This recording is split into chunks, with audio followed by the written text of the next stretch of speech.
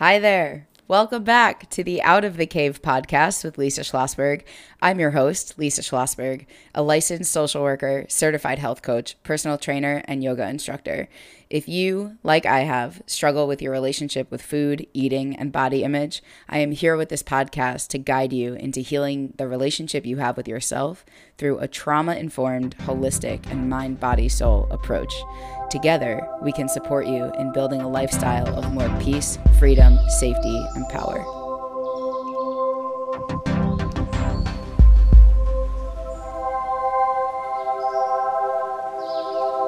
Okay, so we are back, and we are back with Jenny Campbell. Jenny Campbell is back on the pod.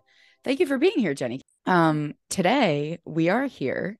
So if you listen to the first podcast episode that Jenny Campbell and I did together, at the end, you will hear us mention that Jenny works with the Enneagram. And we've kind of had this idea for a long time to just like chit chat, basically, just like jam about the Enneagram together. And then we thought, well, this could probably be useful and helpful for some people. So why don't we record it and see what happens? So that's what we're here to talk about is the Enneagram. And so, before anything really, Jenny was here as a group member of the Out of the Cave coaching program. That's kind of, that's how we as a community, we know Jenny Campbell. But Jenny, can you tell us a little bit about kind of like what you do with the Enneagram, and then we'll talk about what the Enneagram is, etc. So just introduce yourself from that, lens. So I have been working with the Enneagram since 2008. So I've been around a while with this. And I'll say there's kind of a magical, mystical origin story here, which is that I was adopted as a baby. I think I mentioned that last time. And when I found my birth mom, I was 36. And I Googled, I found her name. There's a long story to that, but she's an Enneagram teacher and a life coach. And I had never heard of the Enneagram before I met my birth mother. So that is how I got introduced to it. And I just learned it from her and from reading her books. And then I was so fascinated. I have a psychology background. So I was just really always liked personality tests and things like that. And we went to a training. So I was reading this book of hers. I was like, these people who wrote this book are still alive, and like the public can go study with them. I was like, we have to go before they die. I have this like urgency of me, like we gotta go. You can sit at these people's feet and learn. The people I'm talking about are Don Riso and Russ Hudson of the Enneagram Institute. And Don Riso has since passed, so I was onto something. And I'm so grateful that I got to study with him the last year of his life, actually. Wow. So, but those trainings were in person, 5-day trainings. I went to more than I can count. They had a professional training program that was 5 of those. I did all those, and then I did a bunch more. I just couldn't get enough of it. It was this like I was a psychology major, and I always was interested, but this was like, I remember thinking like, why didn't I learn this in my very fancy college psychology? It made sense of human beings in a way that never made sense to me before. Yeah. And I was at that time navigating my adoption reunion. I was having a lot of issues with my adoptive family. We're not thrilled. They were trying so hard to support me, but it was like their worst nightmare come true.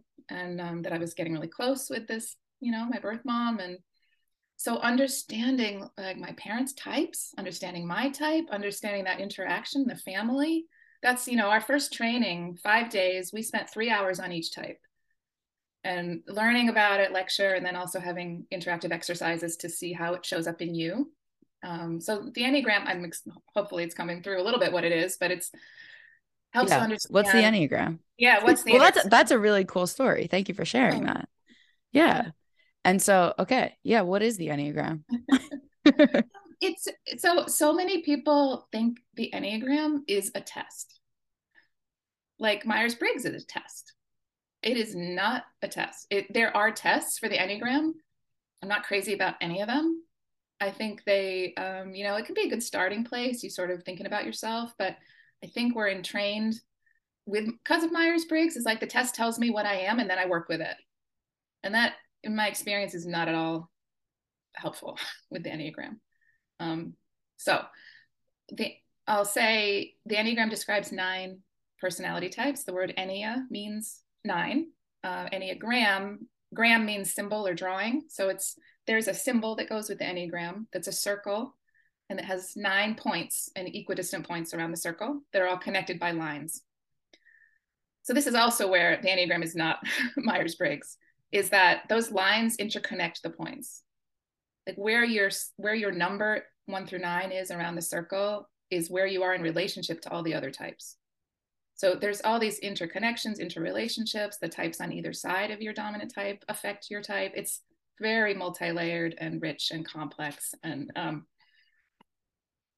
so it doesn't actually put you in a box, I'll say. A lot of people don't like personality tests because they don't want to be put in a box. A lot of people love them because they want to be seen.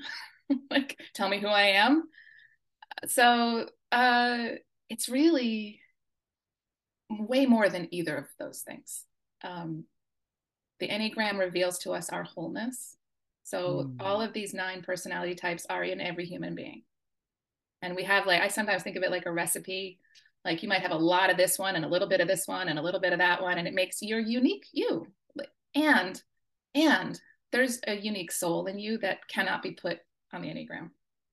Like there's an essence, a spark of you that has never been here before, will never be here again, that the Enneagram can't measure. Right. So there, you get to keep your uniqueness. One of the things my teacher, Russ Hudson, would say, and I love this, is your Enneagram personality type is the least interesting thing about you. Yeah. It's where you're patterned. It's your conditioning. Yes. Cool. And yeah. It's a clue to your deepest gifts. And this is related to your soul, not the uniqueness of your soul, but the energetic imprint. Like, what is it you're here to do? Like your energy, types are energy. That's how I type. I don't really type people, but I can feel the energy. That's partly my type that allows me to do that. I totally, like, it resonates with me, everything you're saying, and like the way that you're, mindfully choosing your words, it feels really true to my experience of it. And I said this in our last podcast, but when I learned about the Enneagram, and like, we'll get to that part, I guess, but I really appreciated the way that it was framed to me, that is similar to what you're saying. That is, the Enneagram is not who you are. The Enneagram is who you are not. And it really speaks to what you're saying, is that it's not about, being given this number and then saying, this is who I am. But it has been really helpful for me in understanding these are the ways that I have learned how to survive. Like, these are some of the survival skills and techniques. This is the conditioning that I have. These are the patterns that I've kind of created here. And that's how I came to understand and really be supported by the Enneagram, is not identifying with it, but really having that just like expanded awareness and consciousness of like, oh, this is how I behave in certain scenarios. This is the way that I project certain things. This is my humanness playing out. And like, something I talk about all the time here and in group, and you've heard this before, is like, the way I understand the human condition is we're a spiritual being having a physical experience. And because we're a spiritual being having a physical experience, and we also have an animal brain within a social context, there's a lot of like needing to learn how to survive and shapeshift in order to feel safe. And so part of my understanding of the Enneagram is like, this is the shape that you shift into to like be here and feel safe being here. And that was something that, has had really helped me a lot. So would you agree with that kind of understanding of it? Yes, like 90%. What we say is the Enneagram is not who you are, it's how you cope. Yeah. Which is exactly what you're saying. Right. But there's a reason we pick one of these 9 ways of coping. Like, it's our temperament. It's inborn. Right. We come in with it, and it's not like, oh, we have this idea that my parents made me this way, or my childhood upbringing, what happened to me. I had to be strong. right? And then somebody else is like, I had to be invisible. And somebody else says, Right. well, I had to do everything right. And Right. somebody else says, I had to just be an artist and tell everybody else to fuck off. Same exact scenario. I had to be this way. This look what happened to me. Of course I'm like this. And it's like, not exactly. Yeah. It's like the harder our situation was, the more we're going to rely on our type, which has our strengths in it, which are our spiritual qualities. Yeah. This is Yeah. actually where it starts. So just like to the origin with the Enneagram is that it shows us who we really are when we say that your type is not who you are. You're all of it. And it is kind of who you are. It's like Yeah. it's who you're taking yourself to be. And there's this real thing. So these essential qualities are beautiful, universal spiritual qualities like strength and aliveness, wholeness, unity. I'm just going around in my head, but you don't have to know, but like goodness, sacredness, love and sweetness, value and glory, true identity, depth and beauty, clarity, illumination, guidance and awakeness, joy and freedom. That's who we are. There's nothing specific in that though. So we do get to have a soul, as I Yeah. said before. But so if we're born with one of those clusters of essential qualities as the thing that I think I said this last time. It's the thing that we're here to help other people remember. Yeah.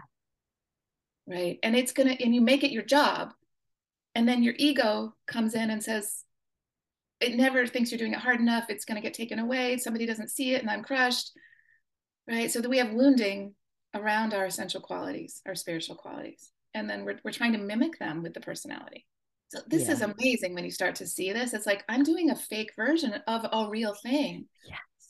So if I catch on to what I'm doing here, it's like the energy with which you do it, right? It's Yeah. like I was talking about that this Yeah. morning as I was your podcast.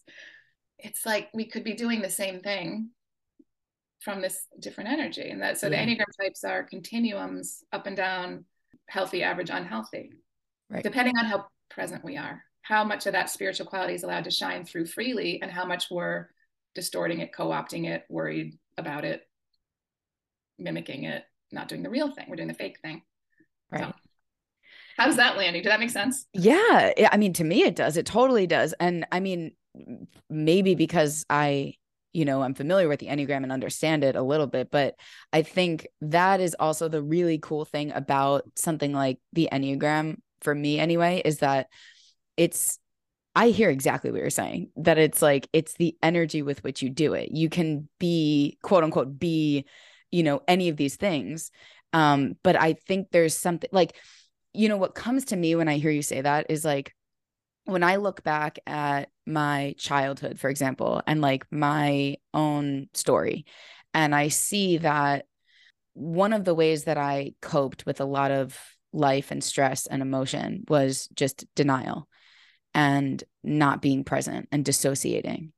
And what I've learned is that, in some ways that was, if we're looking at it through like the judgmental lens of like good and bad or like strength and weakness or whatever, there's parts of it that were not so good. Like they kept me kind of disconnected from myself. I wasn't in my body, like all that stuff. And then I also have known, so what I used to do was like really demonize that. Like I was in denial, I was dissociating, I was this, I was that, as if it were a bad thing. But then I started to really see how, well, because that was my way of coping, there were so many strengths that came out of it. Like the way that I, moved through being a morbidly obese child, really not giving a shit at all about what people like thought of me or judged me or whatever. Like there were pros and cons, let's say. But the reason that I guess, my head goes there is because I used to think of things as like good or bad, or like right or wrong, or like love or fear.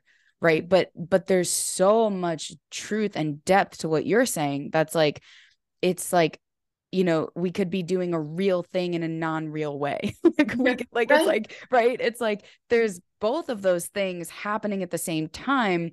And I think part of the reason that we gravitate towards certain like behaviors or ways of showing up are because there's that truth to them. But then, like you're saying, they become kind of like distorted along the way or like taken over into other things. Does that make sense? It does. And I wonder if you want me to, I could actually go through all 9 types and give you an example of the real Ah. quality and the false quality. Oh, sure. We'll see Go where we for go it. with that. Yeah, go for it. And so the Enneagram, just for people who don't have a visual, it's a circle, 9 points, and the 9 is at the top. When we talk about it, we always start with type 8. And that confuses people, but we go from 8 around to 7. And the reason we do that has to do with the energy. So that's all I'll say about that for now. But like there's a reason for everything. So type 8, I'll tell you is the essential quality or spiritual quality, and then how the personality distorts it. Cool. So the essential quality for type 8, which we also call the challenger, that's the personality, is the challenger. The essential quality is strength, aliveness, and immediacy. So that is like when we're fully present, we're strong, we have agency, we're powerful.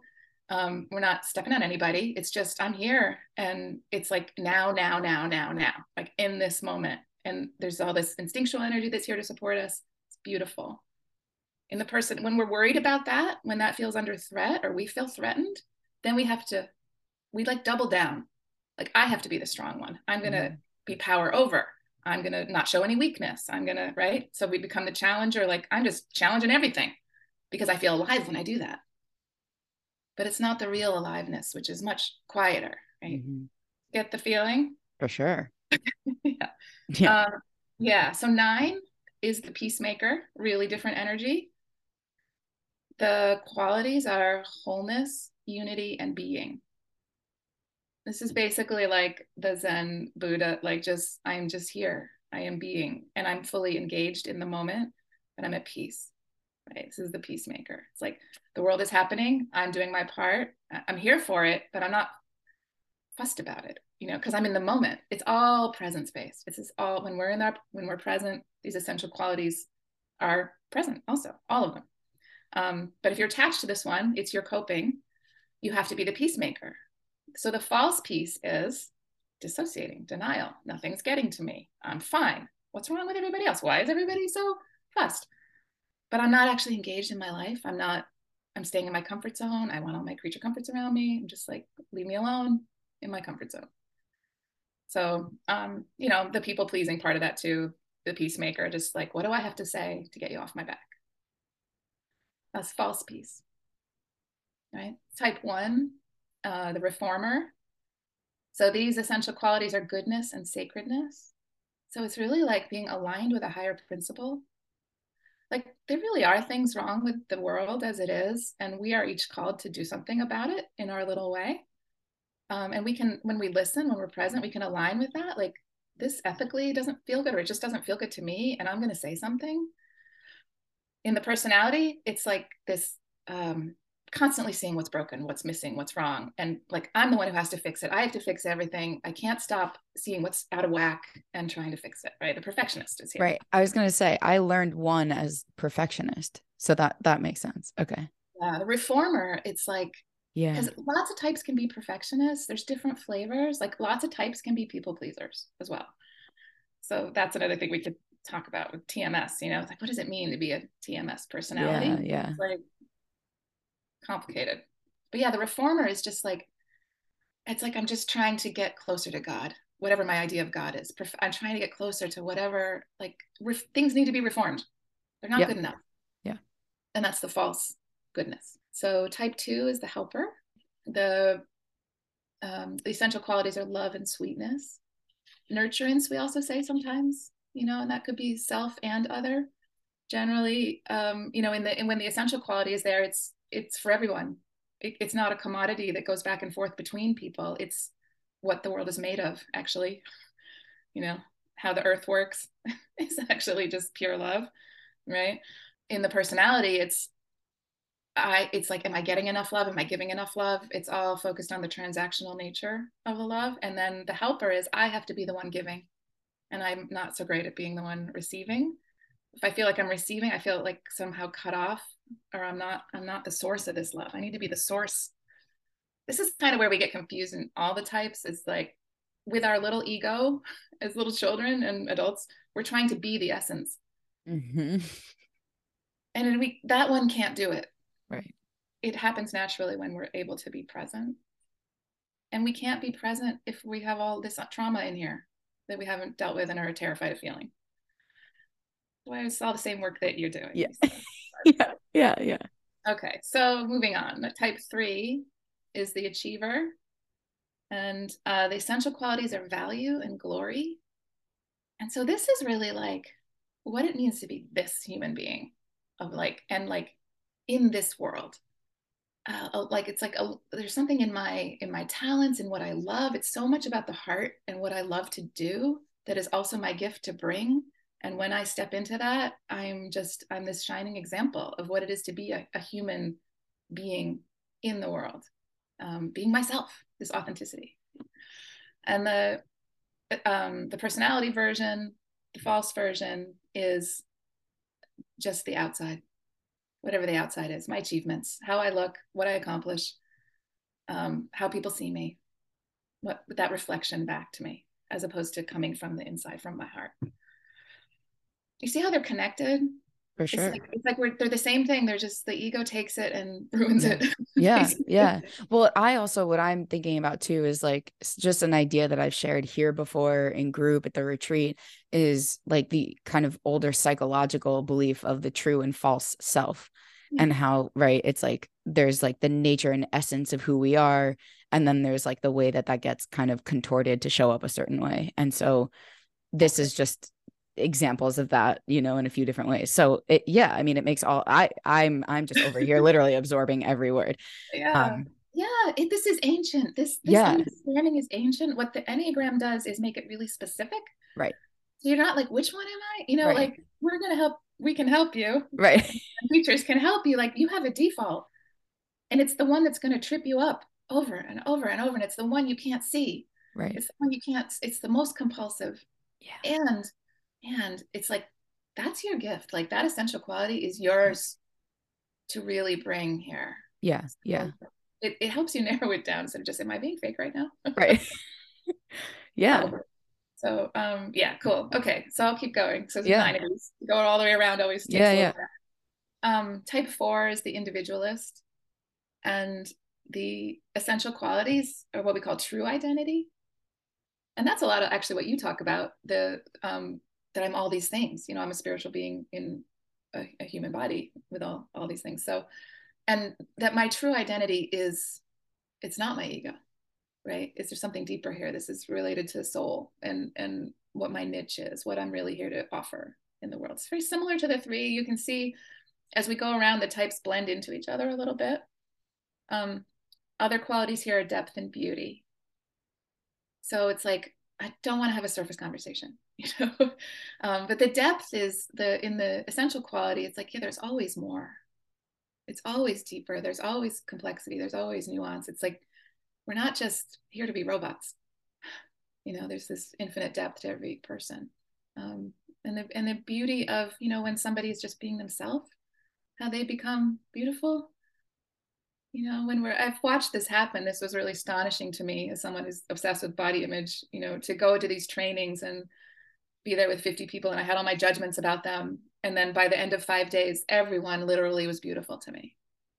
Like I couldn't get enough of looking at them, being with them, because they're just being real. They put down their stuff. It has nothing to do with their body shape, size, age, face, nothing. So that kind of beauty, this true identity, that's the essential quality. In the personality, it becomes, who am I? Who am I? Who am I? Is this me? Is this not me? I need to be seen. Nobody sees me how I really am. And then they do, and I'm embarrassed. And so it's really self-conscious. It's really painful. Like the individualist is just constantly needing to massage my self-image and feeling less than, feeling like I can't live up. So that's mine, by the way. Just to out myself. I'm Jenny. I'm a 4. I'm working on it. All right, we'll move to 5, which is the investigator. And I hadn't mentioned this, but as we move through these types, there's 3 body-based or instinctive types, 3 heart types, and 3 head types, just kind of like their primary coping. I didn't know 8, that. 9, and 1 are in the body. 2, 3, 4 in the heart. 5, 6, 7 are in the head. So you'll feel the shift here. Maybe you might want to go back and listen to it again. But well, this makes sense given what I know about like 5 and 6, and like, like that makes sense when I hear you say it, but I didn't know that. That's really cool to think about. yeah, the whole Enneagram is about learning to align the centers of body, heart, mind, instinct, feeling, and thinking. It's Cool. the types have distorted those. We're using the wrong functions. Right. We're like scrambling the centers is what we call it. Cool. And so unscrambling them and bring them into alignment so that we can have a body and instinct and heart and mind. That is what a present human being is. Mm-hmm. And then, yeah, so that gets you out of the box of your type. Cool. All right. So investigator is their first head type. It sounds like it, right? These are thinkers. The essential qualities are clarity and illumination, which you could think like the aha moment. It's like that when you might be thinking, trying to figure something out, looking at all the angles, doing all the research, and then you quiet, step away from it, you quiet, you're like, oh, wait, I see it. And I think of it sometimes as like seeing the forest and the trees at the same time. Like I can see the little thing and the big thing. It's like, so we sometimes also call it direct knowing as opposed to received knowledge. Yeah. Use your mind to take in information. That's awesome. But then there's this like knowing that comes through in the moment. It almost feels like it comes from somewhere else. Yeah. Probably does. So there's that clarity, illumination, the truth, right? That's the essential quality. In the personality, it's like, I have to know everything. Or at least I have to know everything about certain things. Like maybe I'll just stick to my wheelhouse, which maybe nobody else knows about. It's almost like the more esoteric it is, the better, the less, just because I need to feel smart. I need to feel like I know. It's like there's this real insecurity of not when I don't know what the truth is. So investigating to find out what's under, how does this all get together? And you can go down rabbit holes and not come out. And you get really disconnected from the actual world. And that is the danger in 5. Like sometimes having a conversation with someone and they're just telling you about the thing they know, but it's not embodied. So it's not actually landing. It's not even interesting. They're just kind of on their own trip. Yeah. And they can feel really, really disconnected from other people. Paralysis by analysis. Yes. Yeah. Well, we'll see that in the next one. Even more. Okay. They might not feel paralyzed in the average levels in the 5. It's just like, I just want to learn more about my things that I'm fascinated with, but I don't really want to take a shower or like, talk to my kids or, Yeah. So 6 also is in the head center, and the essential qualities are guidance and awakeness. And I feel that that's kind of similar. It's like awakeness is the quality of just actually being here. Like my mind is where I am, not in the past, not in the future. Head types tend to go to the future, thinking, like what could go wrong. And this type especially, did I say what it's called? I didn't say what it's called. It's called a loyalist, which can confuse people sometimes. Like, what does that mean? We become loyal to things. We can be loyal to things in a healthy way. Like I'm loyal to my children, I'm loyal to people I love. But we can also be loyal to things in an unhealthy way, as in cults, or even being loyal to someone who doesn't treat you right. Or being loyal to a belief system that we don't actually believe in it, but we haven't really investigated it because it gives us some feeling of safety. So the loyalist, yeah, in the essential qualities, it's like this guidance comes in and says, this is the next move. That next right thing becomes clear only when we're present and we're here in the moment, and we're willing to see everything that's here. So that's the awakeness. When we have the awakeness, then the guidance can be available. And when we don't have that, we're looking everywhere for it. So we're looking outside ourselves. We're asking other people constantly. It's fine to have people we trust that we turn to, but usually a lot of times what 6s do is they'll crowdsource and try to get a consensus and then move on that, but it's still disconnected from their own knowing. And so it never feels safe. Cool. I know there's so much, right? You just yeah. So we have one left. Yeah. It's the 7, the enthusiast. And the essential qualities here are joy and freedom. And that is also a head center quality. It's like the infinite possibilities. They're really in touch with how abundant things are and how we're reining ourselves in. We don't really need to be doing that. It's like, and just being here, being alive, breathing air, experiencing whatever we're experiencing is joyful by nature. Like joy is in the fabric of everything. And this, yeah. So that's the essential quality. The personality gets obsessed with like having an escape plan. Like freedom means never choosing. I don't want to get boxed into anything. Also having to be happy all the time. Mm-hmm. Like I have to be the one to bring the light all the time, whether I feel like it or not.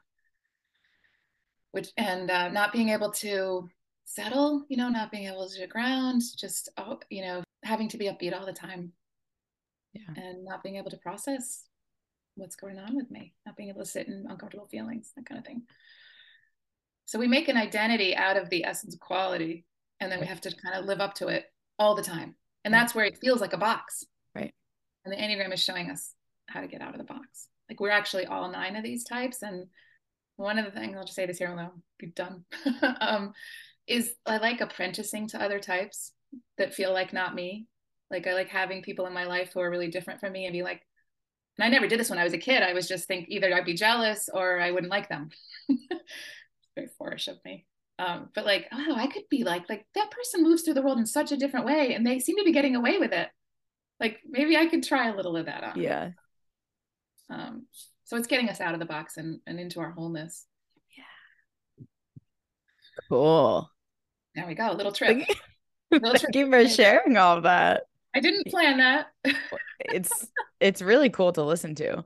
And also I think just such a like resource, it's cool to be able to have this conversation and offer it as something for people to explore. And it's so funny you say, I mean, I don't know, I've been sitting with the word wholeness a lot recently. I was thinking maybe that's my word for 2023, just wholeness. Because I think, I mean, whatever, without getting into the whole thing, it's just like, I think we can do that thing where it's like, this is my goal or this is my intention, or like even, feeling the feelings and like being present with myself and embodiment and like recovery and health and like all those things. It's like, yeah, but the real, like the end goal of all of that is wholeness, like to feel whole and be embodied in wholeness. Yeah. And so I think it's just cool. I don't know. That's been like floating around in my head and heart a lot recently. And that is what the Enneagram is like really all about, is not being a part of the whole. It's seeing all of it within yourself and coming from a place of wholeness. So that word really resonates. And it's all really cool. Thank you for educating us and enlightening us. I want to add something about, it is for wholeness. It's also, its real primary purpose is to wake us up when we're asleep, meaning when we're in the trance of our personality is like a trance it's like we're in a dream and we don't know we're in a dream. Yeah. And we think we're being the essential quality. We don't know have that language, but we think like, I'm the strong one. I'm being strong right now. Yeah. And we don't know that we're deluded. And so the Enneagram is here to say, like, here's what it looks like when a person, let's say that's type 8, the challenger, is stuck in their personality. Here's all the ways what that looks like. And we give really specific examples. And then you can say, oh my God, I'm doing it. Right. Right. I'm doing it. And that's not the real me. And then it's like the invitation to pause, take a breath. In that pause and that catching ourselves in the act, we call it, it makes room for the essential quality to arise. Mm-hmm. And I mean, it's like everything. It's like everything that we like talk about, all the work that we're doing here, it's all literally the same. It's about waking up. it's the raising consciousness. It's coming out of the cave, right? Exactly. It's like the cave is the personality. Totally. And the ego, right? And then coming out of the cave is that moment we were like, wait, I thought that the shadows on the wall were like a real thing. It turns out, wait, let me come back to the knowing and the awareness. And that's how we kind of pull ourselves out of being in it.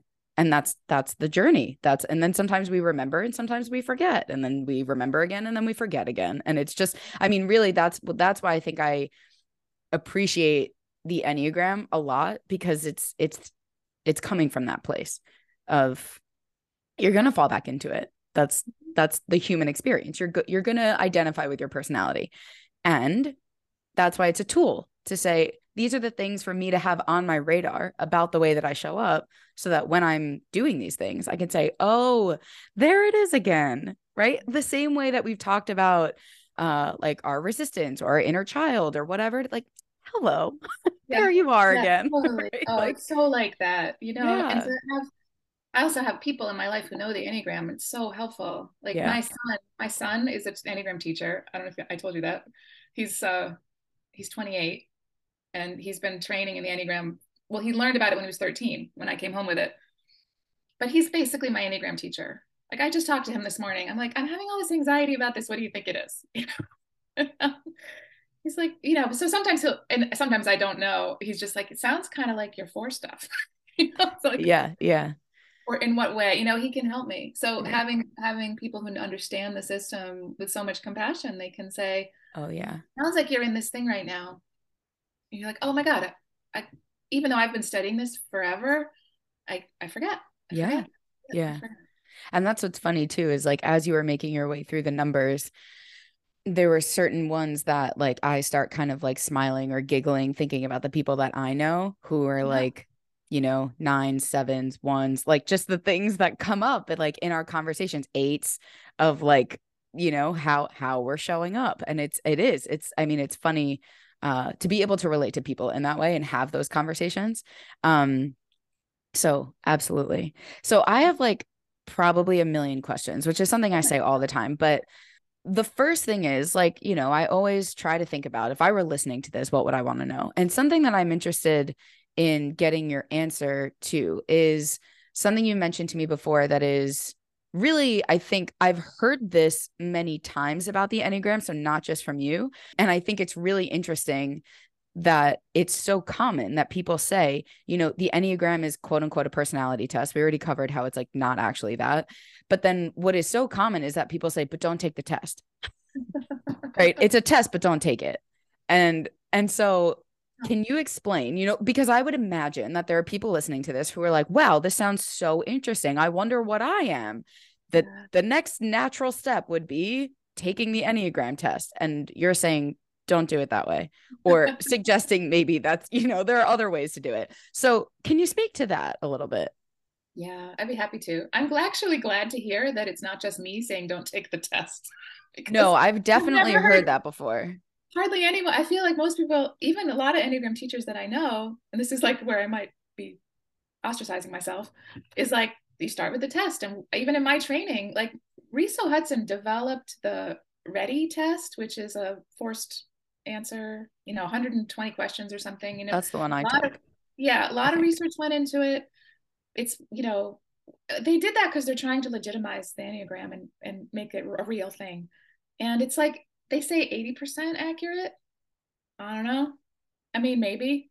The problem with the test is that it only measures what you already see about Right. yourself. Right. And the Enneagram is like waking you up to the trance that you're in. Like, we don't really know who we are. We, it tries to get around that. And I think for some people it's accurate, but it's hard to know. Is it accurate for me or not? And I think people get stuck in, the test said I'm this, but then I went and read about the Enneagram and I feel more like this. So what I recommend to people is actually reading about it, or listening to. I mean, it's hard. Like, I recommend taking a course, taking a class, that's what I really recommend, or working one-on-one with somebody if you really want to know Like your type. you. Yeah, like me. Yeah. I can usually help people figure out their type in 1 or 2 sessions, unless some people are really tricky because there's a lot of like shadow blockages and they just aren't ready to see it. And so that's okay. Yeah. You can still work with it even if you're not sure about your type. I do have a little mini test on my website that's like a 1 page. And I like this one because it kind of I think it gets around some of that I don't know who I am stuff. But it's, even so, it's a good starting point to be thinking about what the Enneagram is measuring. Mm-hmm. But that is usually what I recommend. My favorite resource, even though it's kind of dated now, is the Wisdom of the Enneagram book by Don Riso and Russ Hudson. You can also go to their website. There's a lot of typed descriptions there, but I learned through a book and talking to my birth mom. That's how I learned what my type was. Yeah. Reading about it, because like in those chapters, it goes into detail about what it's like to be that type, and you have to feel it. Do I do this? Is that me?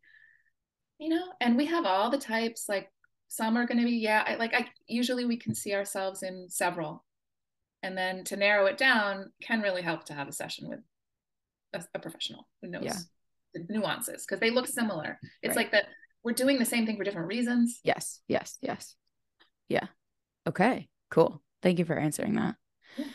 Okay. So on one hand, it's like I could keep like asking you questions. And on the other hand, what I want to share is that here's what I don't know your answer to this. So I'm going to kind of lay it out there and like maybe pick your brain a little bit. And I guess also get into like my story a little bit. So when I first learned about the Enneagram, it was through a coaching program that I did.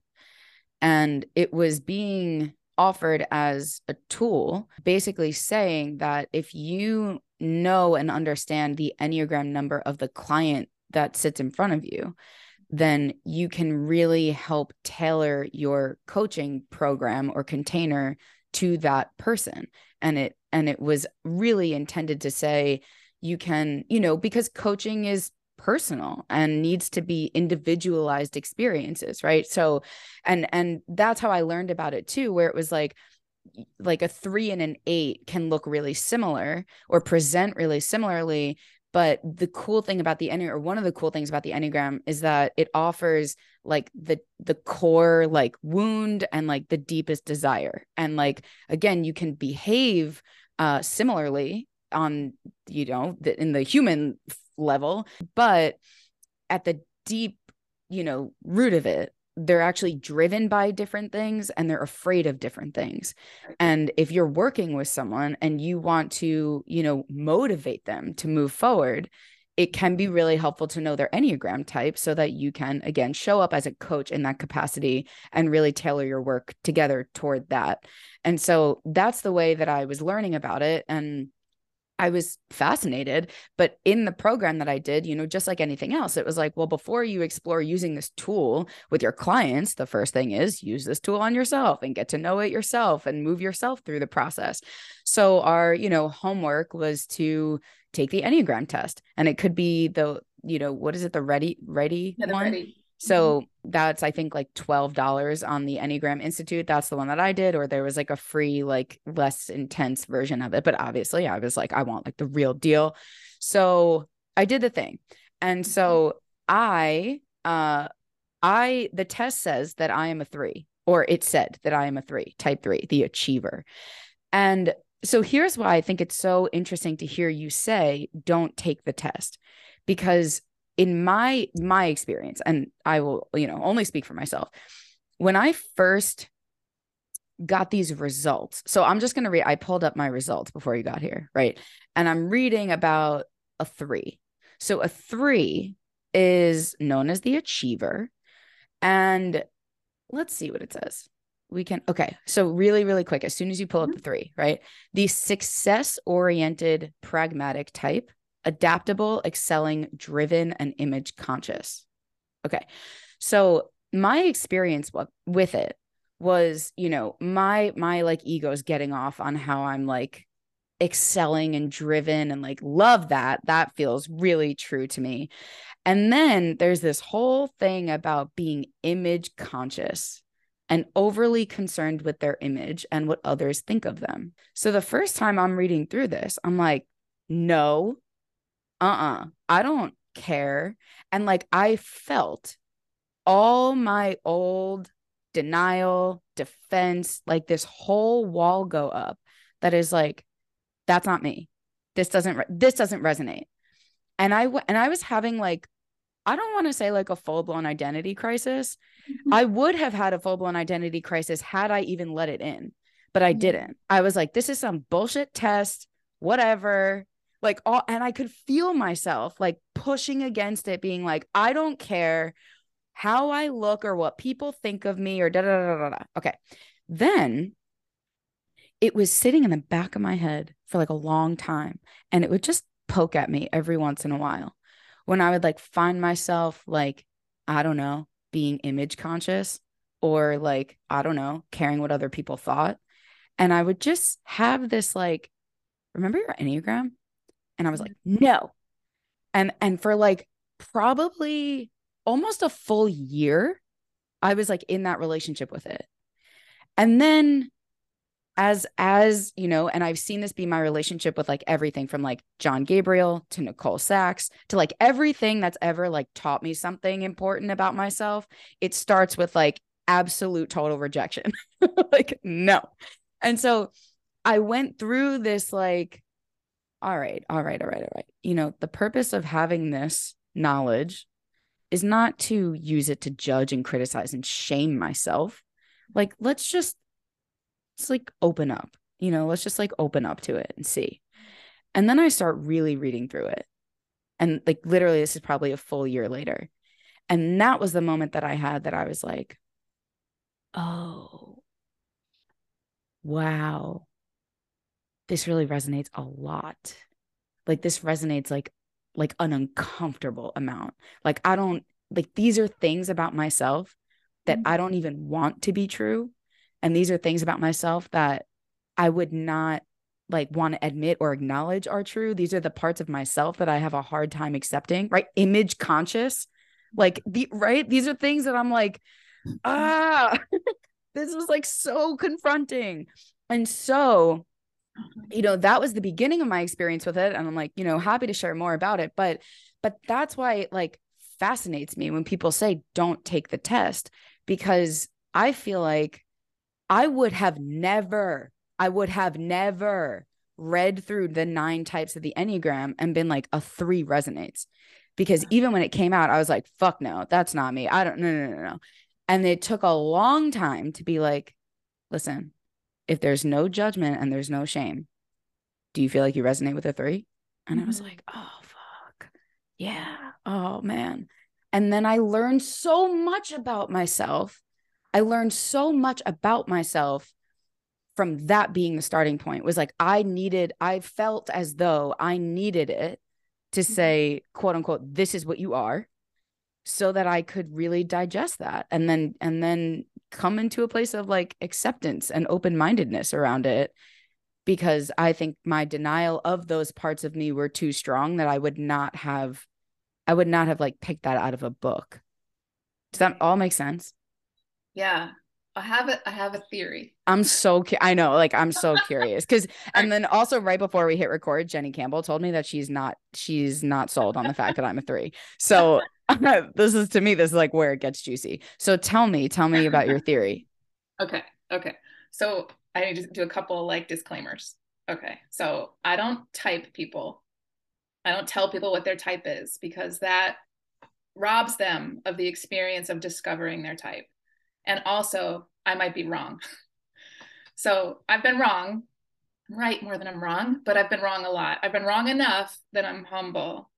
And I've been convinced that somebody was a certain type, and getting to know them over time, I've been wrong. So everything I say here is a theory, and actually love being wrong, because then the truth, like when I realize I'm wrong, it's because the truth has arisen. This is actually a beautiful thing about type 5 and their love of the truth. Like it's like they love being wrong. Actually, they're not attached to being right, they're attached to the truth. So that being said, my theory is, well, so one question I have, Yeah. did you do that deep dive with any of the other types? Deep dive meaning like reading through them. And like, is this really me? Like feeling my resistance and then taking it in and feeling that. Like, did you do any of that with any of the other types? Yeah, so I would say I didn't go as deep into any of them as I have the 3, because all of that came once I was, I want to say diagnosed. And then I did the real deep dive and read, through the whole thing. But I did, when we were learning about it for this coaching program, that was kind of part of it, was like, before you take the test, we were introduced, there was like a lecture on like every single number, the core desires, fears, like all of that stuff. And so before we were invited to take the test, it was like, these, you know, these are the types, feel into them, see, you know, how they land for you. And, you know, I did, but also I didn't necessarily feel, I mean, I think I remember feeling like, yeah, I feel like I'm all of them, you know, like I don't know that I felt really like identified with one. You know, like, but then there were parts that, you know, like I this is a word that I've used for myself many times in my life is perfectionist, right? So hearing type 1 perfectionist, it was like, oh, maybe that's me. And then it was like, you know, the caregiver, right? Is the number 2. And it's like, well, you know, I'm also that person. So like there were some that I didn't resonate with as much. But yeah, so I don't know that I did like the deep dive on all of them, but I definitely kind of let them all land a little bit, which I think also is what is interesting about it, is like when I was in that place, it was so like, I'm not driven by like, you know, achievements and trophies and accomplishments, like just and now I can feel the way that that was so rejecting of that part of me, that it was so like, I'm not a 3. So that's kind of what would have happened and what did, I would say, to a degree. So what's your theory? Okay, that's great. There's something I really love about this. The Enneagram, I often do what I call, it's called shadow work. You know, the Enneagram is so much about shadow, meaning the parts of ourselves that we are in denial about because they don't fit in with our self-image.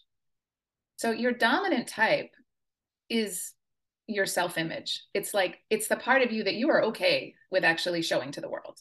It's not hidden.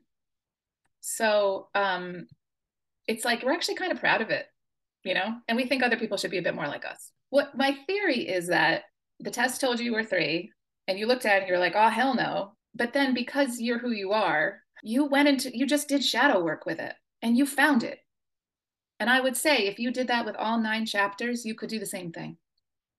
And it would be really powerful. And that's in fact how I teach the Enneagram, is I invite people to go deep into all the types and find them in themselves, because that's what's going to give them compassion for all of the fellow human beings, is to find it in themselves. So my theory actually is that type 3 is a huge shadow for you.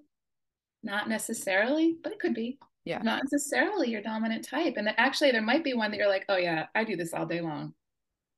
And it's like, but I feel like whether you're a 3 or not a 3, the work you've done, you know the value of it. And finding out that you're a different type doesn't take any speck of that away. You know, I worked with somebody, my very first client. Hi, Lisa. She's a Lisa too. She's listening. No last names here. But we used to meet in my basement. Like right after I came off the Enneagram training, we would sit under a blanket in my basement and talk about the Enneagram. She thought she was a 6 for like 5 years of working with me. Because when I met her, she was going through a really hard time and a lot of anxiety was coming up. Like 5 years later, we were in a group together and there were 9s and 6s in the group. And she's listening to the 6s and listening to the 9, like ping pong. Like, she's like, that's not me. I really resonate with these people over here. Because she was settled back into her true type again. Like so we do that. We act out other types for a while, sometimes under stress. But that time of learning about her 6ness was, maybe she couldn't have done that. You know, if she, like for 9s, getting in touch with their 6ness is a huge piece of their work. Right. And they don't usually want to go there, but she was already there. So you know what I mean? So I feel like you really needed to do this. And I think in the work that you do with people, a lot of people who come to you are in that self-image quadrant. The 2, 3, 4 are the people who have a really hard time separating their image from their identity. Yeah. And actually, that's not how you coped as a child. I mean, I could be wrong.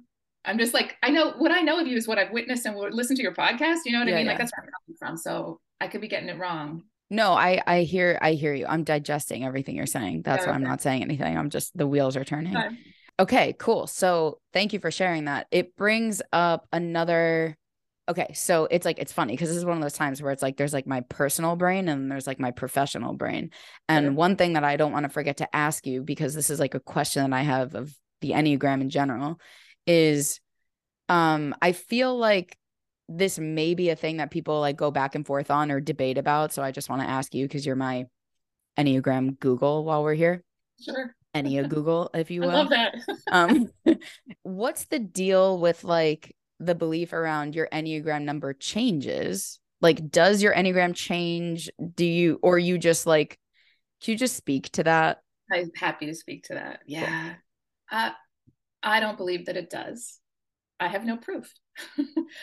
But I'll tell you my philosophy or like my understanding of it through experience and through my own direct knowing, we talked about like, is that we come in with it. I feel like it's like karma or our soul, like our soul needs to have, it came here to do something and it needs our Enneagram type to do the thing it came here to do. Mm-hmm. That's what I think. And so Yeah. it doesn't change. Okay. But also in my experience of just witnessing people, it doesn't change, but we do move around the Enneagram like under stress. That's what those lines are about. Right. Right. Right. But mostly I think it's people don't know themselves, and so we used to a long time ago when I was learning the Enneagram, people would say, how were you in your 20s? But I don't think that's that helpful. It's like, how were you when you were 6, when you were 2, Yeah. Yeah. when you Yeah. were 10? Yeah. It's like, because I have 3 kids, and I had their types wrong for years, but now that I understand their types and they've typed themselves, they were like that from day one. Mm-hmm. And Yeah. then they coped with the life they were given with their type, and their type got more and more solidified. And, somebody like you, who's a seeker, who is a deep diver, it's like, who's like, goes like, I want to say, hell bent for leather into the shadow. It's going to be hard for you to know Yeah. because you're willing to be all of them. Right. But to Yeah. look back, like I'm listening to your podcast, like listening to the one this morning, which was about your extreme weight loss and how that was a trauma. Oh, yeah. Yeah. But when you talk about your childhood and how you coped, the dissociating, that's a 9 thing. I don't think Mm-hmm. you're a 9 because your energy is full on. 9 energy is chill. This is I, how I type people, how I figure out what people's types are. yeah. I experience their energy and I actually experience their essence. Yeah. I'm not looking at traits. Right. Right. Right. I can feel it. And Right. then I ask them questions to see. You Yeah. Yeah. know what I mean? But like when I think about your essential qualities that you're Mm-hmm. bringing and the words, the language you use and the energy that you use, it is all about empowerment. Mm-hmm. I Okay. actually see you. Do you want to know what I Drum see? roll. I was gonna say, yeah, now I need to know. What do you think it is? And it's, how many times do I have to say I could be wrong? Like Yeah. a dozen more times. But and I don't feel really clear either because like Uh-huh. you've done so much work, but I see what makes most sense to me is in the 8 I area. knew you were gonna fucking say that. But Yeah. with a lot of 7, like Mm. could total also I mentioned there's this wing thing. Yeah, yeah, yeah, yeah. So the types on either side of your dominant type can influence it a lot. And sometimes people, I can't tell. It's hard to tell. Is it the dominant one or the wing? Yeah. But this enthusiasm and, and the challenger, it's like there's just energy. But it's similar to 3 energy. Mm-hmm. 3, 7, and 8 Yeah. are in the assertive triad. Right. So they look really similar. Yeah. But the being the 8 gives, yeah, I don't know. It's like, oh, I know what I wanted to say about it. Yeah. The path of growth for 8 is bringing in the helper, the 2. Yeah. It's like learning to open your heart and learning to be vulnerable Yep. and learning that strength and vulnerability go together. Yeah. And that just feels like what you do. And then 8 also has a line to 5, which is the investigator, Uh-huh. which is the wonk, the geek, the like, Yep. I Yeah, can tell yeah. you all the facts about all the things. You know what I mean? Yeah. Like those, all that's accessible to you. So that's why the Enneagram is not just which one are you? You're in this little box, but that's where I see it. I can see all the connections of like Right. 8 going to 2, going to 5, the wing of 9, the wing of 7. Yeah. And then the 3 feels like just the way everybody has that and doesn't want to look at it. I think Mm-hmm. 3s that I've known who've done the Enneagram don't usually struggle so much with I'm not that. Yeah. It's more like, oh yeah, thank God somebody sees me. And it's really painful. Yeah. Cool. So Okay. for what it's worth, you get to share Yeah, it's worth a that. lot. I appreciate it. You get to Okay, decide. so I mean, I Tell me why have you don't like want to be an 8. I have no, I just I'm still I think processing a lot of just a lot of it because I mean like like I just said before, like I know that threes and eights are present similarly. So when I, found out I was a three, there was also this like, oh, is this also like kind of an eight thing that's happening here? So that's not like out of left field for me, it's not like so that like makes sense. But I think what's interesting about my understanding of uh being a three is that I would say when I was about months after I took the test, when I talked about kind of really letting it in, that's when I had the experience of like, wow, I feel really seen by this Okay. in a way that Mhm. I I couldn't let happen off the bat. It was like I couldn't see that part of myself. So letting this test see that in me was like, no. And then having it literally sit in my brain for all that time, then I arrived at this like, ah, yeah. And then I remember feeling so seen, so uncomfortably seen, like, oh my, like someone's like reading like my guts back to Can you me. tell me like what, like an So example? yeah. So, and it's funny because like to hear you say that, it wasn't the way that I like coped as a kid, right? And that's why like that was the first big like pause was like, let me think about that for a sec. Because in a lot of ways, you're right in that I didn't cope, like I said earlier, like the denial kind of mechanism for me meant that I wasn't super image conscious in terms of like my body, right? My weight, my shape, my size, like all that stuff. It was like, I don't identify with this at all. However, and this is really what I feel like the Enneagram helped me learn about myself was that I knew that's not really, that part didn't really resonate. But then I thought about, well, how did I cope as a child? And how I coped as a child was always needing to look like I was fine, Mhm. always needing to be good at stuff, Mhm. straight A's, Mhm. performing and achieving. Mhm. Like the way that I coped was not being image conscious physically with Mhm. my body and my size. The Yeah. way that I coped was being image conscious as a persona Yeah. Yeah.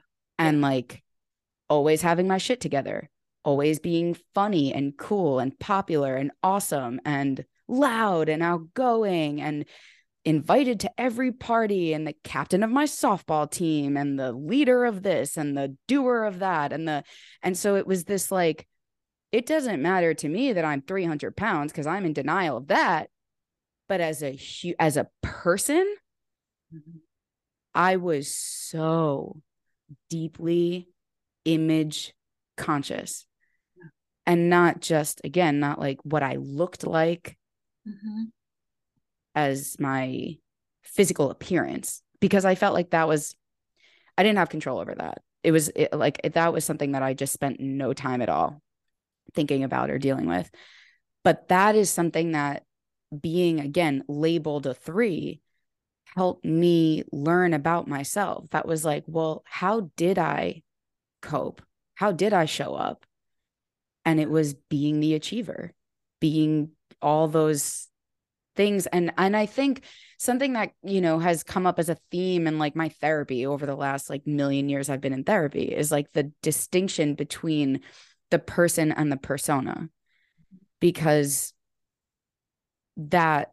that feels like the way that the three has shown up for me is that I was so identified with this persona. But it wasn't true. But so, okay. Yeah. But Yeah. the persona, so everybody has this though. Yeah. Yeah. All 9 types have a persona Yeah. that they're attached to. Like there's ways that each of the Enneagram types is showing us something universal about what it means to be human. And 369, and not to get too wonky here, but 369 in particular show us something. They show us because what it means to either, like for 3, what it means to really be in our hearts or to be disconnected from our hearts. And so what a 3 does is creates a persona based on what I'm getting back. Like, so what, and this might be true for you. It's like in my family, it was really important to be funny, or in my family, it was really important to get straight A's, or in my family, I don't know if that was the case for you, but every type will do, are going to come up with a persona that is type based. So Yeah. like even like a 9 who's the peacemaker and they're like, nobody special. Nobody special is the persona. And they're just as attached to it as an achiever, right? So I'm hearing everything you're saying, and you're feeling like and I heard you speaking on this about on the podcast also, is like the emptiness Yeah. of being seen as something that's just something that's not even the real me. It's not my Yeah. vulnerability. It's not my moment to moment experience. It's just like this thing that I put together that is getting something back from the world that's helps me feel safe, helps me feel seen, you know? Yeah. Well, I think that's the other thing that I remember feeling resonated a lot. Well, because I think a lot of my denial that came up when I was reading through it was also the part of me that like really likes to believe the story that I am perfect and like I have no flaws at all. Like none of this is not going to resonate with me at all because I am perfect. And so there was like, but the other thing, again, it's like once I could get that to like quiet down and be like, all right, the other thing that resonated a lot about it was I'm just reading where's okay, so the basic fear and the basic desire, the basic fear of being worthless and the basic desire to feel valuable and worthwhile. And I think there's a few of those that resonate like from other numbers. I think like you said like an 8 is like the fear is like being powerless and then the desire is to like be empowered and Strong powerful and in basically. control. Right.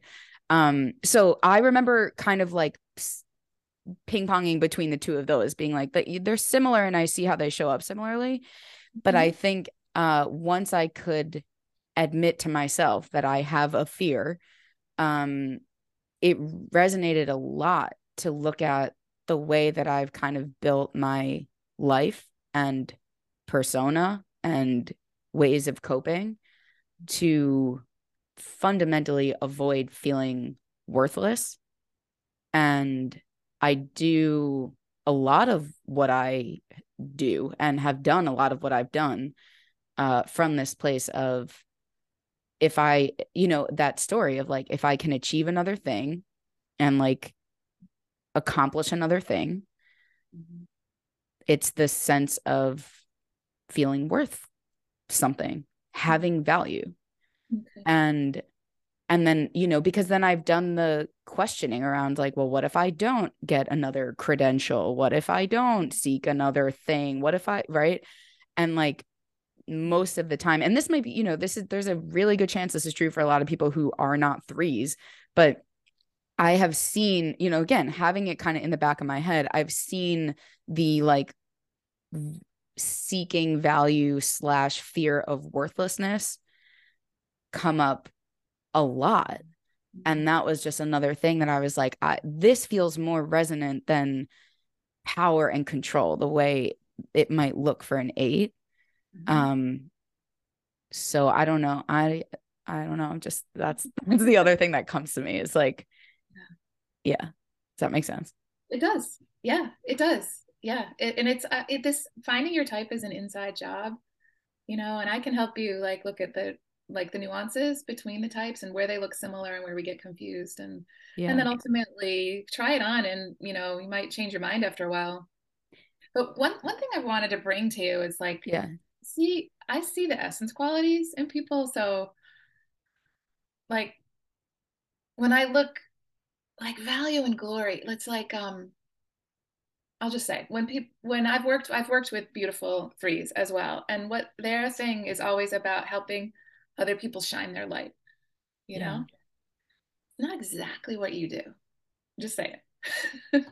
But like you're about finding your path, like, and with this it's empowerment, and there's in the joy and freedom too of like of out of the caveness. Which of course if you're a three and you're trapped in your persona and you get out of that, that's joy and freedom. So I can feel that too, but I feel, and I don't feel like, you know like I said, I don't feel convinced of anything. I see you in all over the place, and that is probably just because you've done a lot of work on yourself, and it makes it kind of hard to tell. Yeah. And also, trauma can do different things to people too. And, when it happens when we're little, I mean, generally we cope with trauma with our type, but sometimes we cope with a adjacent type or Yeah. a type. So, and like sometimes I've met people who present as a different type than their real type because that was more acceptable in their families. That Yeah. does happen sometimes. Yeah. That's all really cool and interesting because there's part of me also that's curious about like kind of exactly what you just said. That's like, I could see how like early trauma meant uh almost like using this threeness rather than it being quote unquote my own, but like because that's the thing is like, and this is something that I mean I shared recently on one of the podcast episodes, but like something that I've figured out is like when my sister died and I was 5, and when I go back there and like examine and explore that and how that affected me and the meaning that I made of that, a lot of that story became I don't matter, I have no value, I am worthless, Mm-hmm. because of the way that that was all dealt with and coped with. Was like I just felt completely alone and like lost in the crowd, and it felt to me that what all of that meant, not consciously, this wasn't like critical thinking skills at the time, it was like all just stuff that I've unpacked all these years later, is like what I felt that meant about me was that I had no value, and not that I wasn't deserving of love. That it didn't feel that way, but it always felt like I just was invisible. I didn't exist. And in that feeling of not existing, it felt like I have no value, and synonymously I am worthless. Mm-hmm. And so that's where I can see, and that's why when I was reading through all of it, it was like, yes, that feels true for me. And that, I know that part of my story. And at the time I didn't, but then I started really putting it all together, which is why you said it's like, whether it's like right or wrong, it's all been super helpful. But I think it makes, and I think this is funny because this is something I've also like thought, but I never had any Google in front of me to have this conversation. Is like I could see where my, I like the way you say energetic imprint could be like that of a different number, Mm-hmm. but then that thing happened so early on Mm-hmm. that the meaning that I made of that became the fear and desire of the three, which has just been playing out. Um, so does all that make sense? Yeah, yeah. I mean, it's like we're theorizing a bit, which is Yeah. cool. Yeah. Yeah. Yeah. The Yeah. Enneagram is like it's like a jumping off point, Right. and there's so many different ways of looking at things and thinking about it. And yeah, I'm really interested. I mean, I'm listening to you. I'm thinking about like my childhood, and I had a lot of. I'm a 4, the individualist, but I had a lot of perfectionist stuff going on. A lot of like really, and there's a line from 1 to 4, there's this little like fastidious little rule follower inside this other one. So sometimes they're like Russian dolls. I think of them like that, nesting dolls. It's like it's inside. There's another one inside the other one. Yeah. But I just there was something else I would throw this out to you because I was listening to your podcast this morning about, and you were talking about like you coped one way, like before your weight loss, you coped by dissociating from your body and being the fun one, which to me sounds like 7, 8. And then you had this dramatic, extreme weight loss, and suddenly everybody's validating you for how you look. And at first that was uncomfortable, and then you got kind of addicted to it. Whereas I think a 3 from birth would have been like that the whole time. Just throwing that out there. But it was like, wait, what is that? Like, I didn't used to care about this. And you said because you had no control over it. But then you did get control over it. Yeah. But it wasn't like your reasons for going on the weight loss weren't about image. Right. They were about limitations on your joy and freedom. Yeah. Yeah. Right? Yeah. Which is really different. Like when I think of even me, I'm adjacent to type 3. It's like, I'm just, everybody's looking at me and I'm not okay. Yeah. Whereas 8s tend to have, 8 and 7 both have this kind of like, here I am, deal with it. Yeah. Whereas 3 has, who do you want me to be? I'm immediately that. Right. Chameleon. Well, so that is so cool and interesting because I feel like there's both of them so simultaneously where like, again, like I did cope by being like fun and loud and all that stuff, which could be like the 8 and 7 as well. 7, 8. But I also was those things because that's what people wanted me to be. So I was those things. Well, right. But that's not the 3 in you. That is just what everybody does. Like everybody has a self-image that is based on what's natural to them in their type.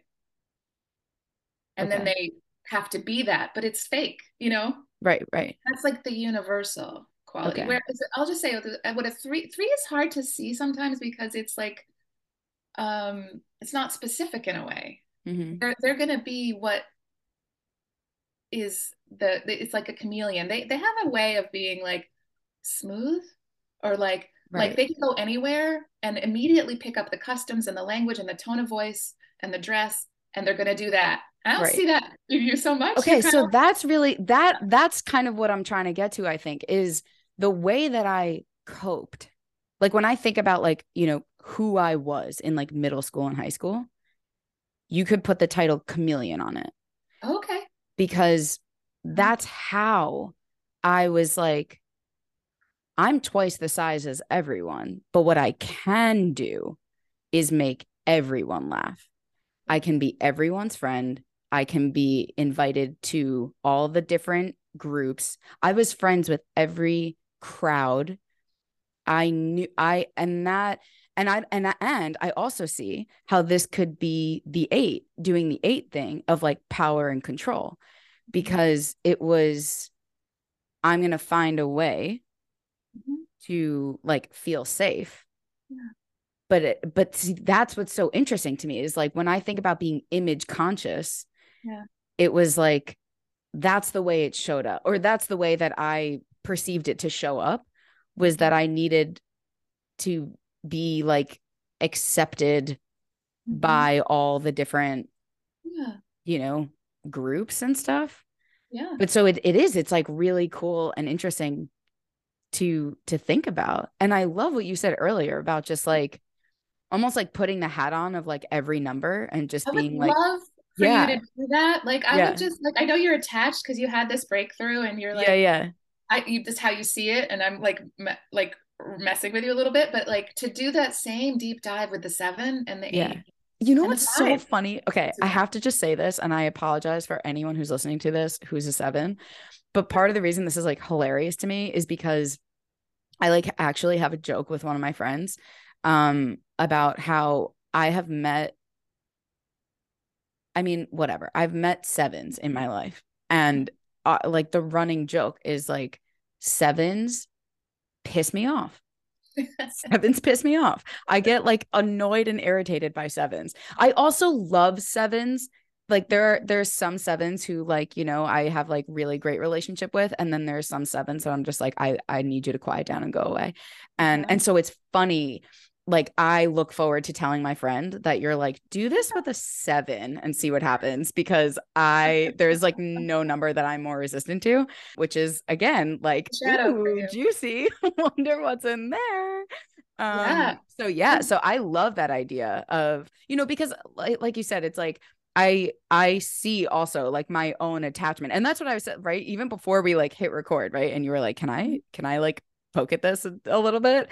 And I was like, I feel myself being like, I'm a 3, right? But I also love that idea of just like really exploring all of it, because at the end of the day, like we said, it's like we are all of them. We have all of them. So it's so useful. And I can imagine how supportive and fruitful it would be to just kind of like peek under the hood of every single number, because it's not about like the one, it's just using it as a tool. And I think there's so much clearly that is yet to be like discovered here for Yeah. me.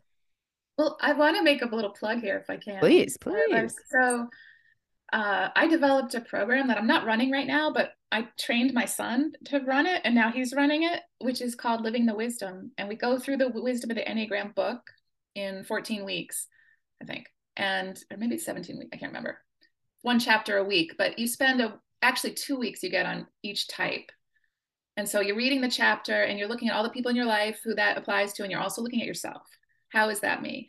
This is a question we ask over and over. How is that me? So it's a way of like, I think it's over 5 months, and you can do it for 10 months of like deep dive into each one, trying each one on. And we have all of it. And like you're pointing out, we have biases Yeah. that make our lives miserable. Because like I can't be in this group because there's this kind of person in there, and I can't deal with that person because of my past trauma. You know what I mean? It's always because I had a bully like that, or my father was that, or my whatever. We can't, it's hard to be around the energy. We don't even know, don't even put it together that it's Yeah. actually the energy that's Yeah. triggering. Yeah. Yeah. So like coming to understand that I can be in a room with anybody now. And sometimes they still trigger me, but at least I know why. Right. Right. Not personal. I can take it off them, that Right. projection, and say, oh yeah, you're just reminding me it's that whatever energy, like you've got this 7 thing. I'm sure you came by that honestly. Yeah. There's some 7s that hurt you or drove you crazy or whatever. And so you don't want to be that. And Yeah. you probably have that about the 3 too, which is why you're like, oh, hell no. Right. Right. My actual theory Yes. about the 3, your Yeah. resistance to the 3, like the way that you didn't see yourself as a 3 was very 8ish. Yeah. I see that. You I know what I see mean? that. It's like, Yeah. oh, hell no. Mm-hmm. That's the last thing I want to be, is image conscious. And Right. that is kind of an 8 way. Yeah. It's like, because if I was image conscious, I would be vulnerable. Mm-hmm. Fuck that. Yeah. So just, you can chew on that too. I'm gonna chew on it. It's I the thing do. I hear you. I avoiding really is do. vulnerability. Yeah. Yeah. It's Yeah. also avoiding vulnerability. Like those, it's like this, when we're not able to reside in our hearts, vulnerability feels terrifying Right. for all types. Right. So anyway. Very This is really cool. cool, Lisa. Yeah. I want to like just honor you for being willing to like let me poke at your like tender places and your identity and your attachments here in public. I just honor your courage, your willingness. Thank you. I appreciate that. Yeah. I feel, I feel like this is one of those times where it's like a good therapy session where there's a lot to think about. I'm gonna like, go on my way and be like, okay, there's just gonna let this all settle and marinate and see what comes out of it. So I appreciate you poking and your curiosity and your interest and your eagerness and excitement to have this conversation. It's awesome. And I really, encourage anyone who feels called or interested to explore it, and also to, reach out to you and connect with you. So on that note, Jenny Campbell, can you tell us how to do that again? Yes. Best way is probably go to my website, which I'm going to rehab soon. I'm sort of like, I don't want anyone to go there right now. It's a little dated, and I'm going to be redoing it. But for now, it's still up. It's I feel like that's kind of four of you, is it not? constantly. Yeah, it doesn't reflect who I am now. So I have to tear the whole thing down and start over. Yeah. Yes. Yes, my life is an art project. I'm my own artistic creation. Yeah, but it's Any Awake. Just that whole waking up thing, Any Awake, Enneawake. I do want to give a plug for my son, Ben Campbell, who does Wild Enneagram. And he's actually got a course starting March 15th. I don't know when it's coming out, but it's bringing the Enneagram into nature, practices in nature, because you can actually experience the essential qualities when you're outside with the natural world. Really amazing. Love that. Yeah. So Cool. doing really cool stuff. And he's also available. But yeah, right now, I don't have any programs right now, but I'm doing private sessions. If people wanted to, I'm not going to tell you what your type is, but then I'm going to tell you what your Yeah. type is, but I'm willing to be wrong. If you want to have one of those sessions with me, I'm up for it. Amazing. Thank you. Thank you for being here and teaching us so much and Yeah, my sharing your pleasure. gifts with us. I really Fun. appreciate it. Until next time, Jenny Campbell. Yes, I would love to come back maybe Yeah. after you do the deep dive with 7 and 8 and see what Yeah. you discover, and then come back, because this is just like an initial Yeah. This is plunge. like And the intake. yeah, This is exactly. the consultation. Right. All right. I have work to do. I will do it. And we'll be back. I love the idea. Awesome. Well, thank you. Cool. This was so You're so fun. welcome. Yay.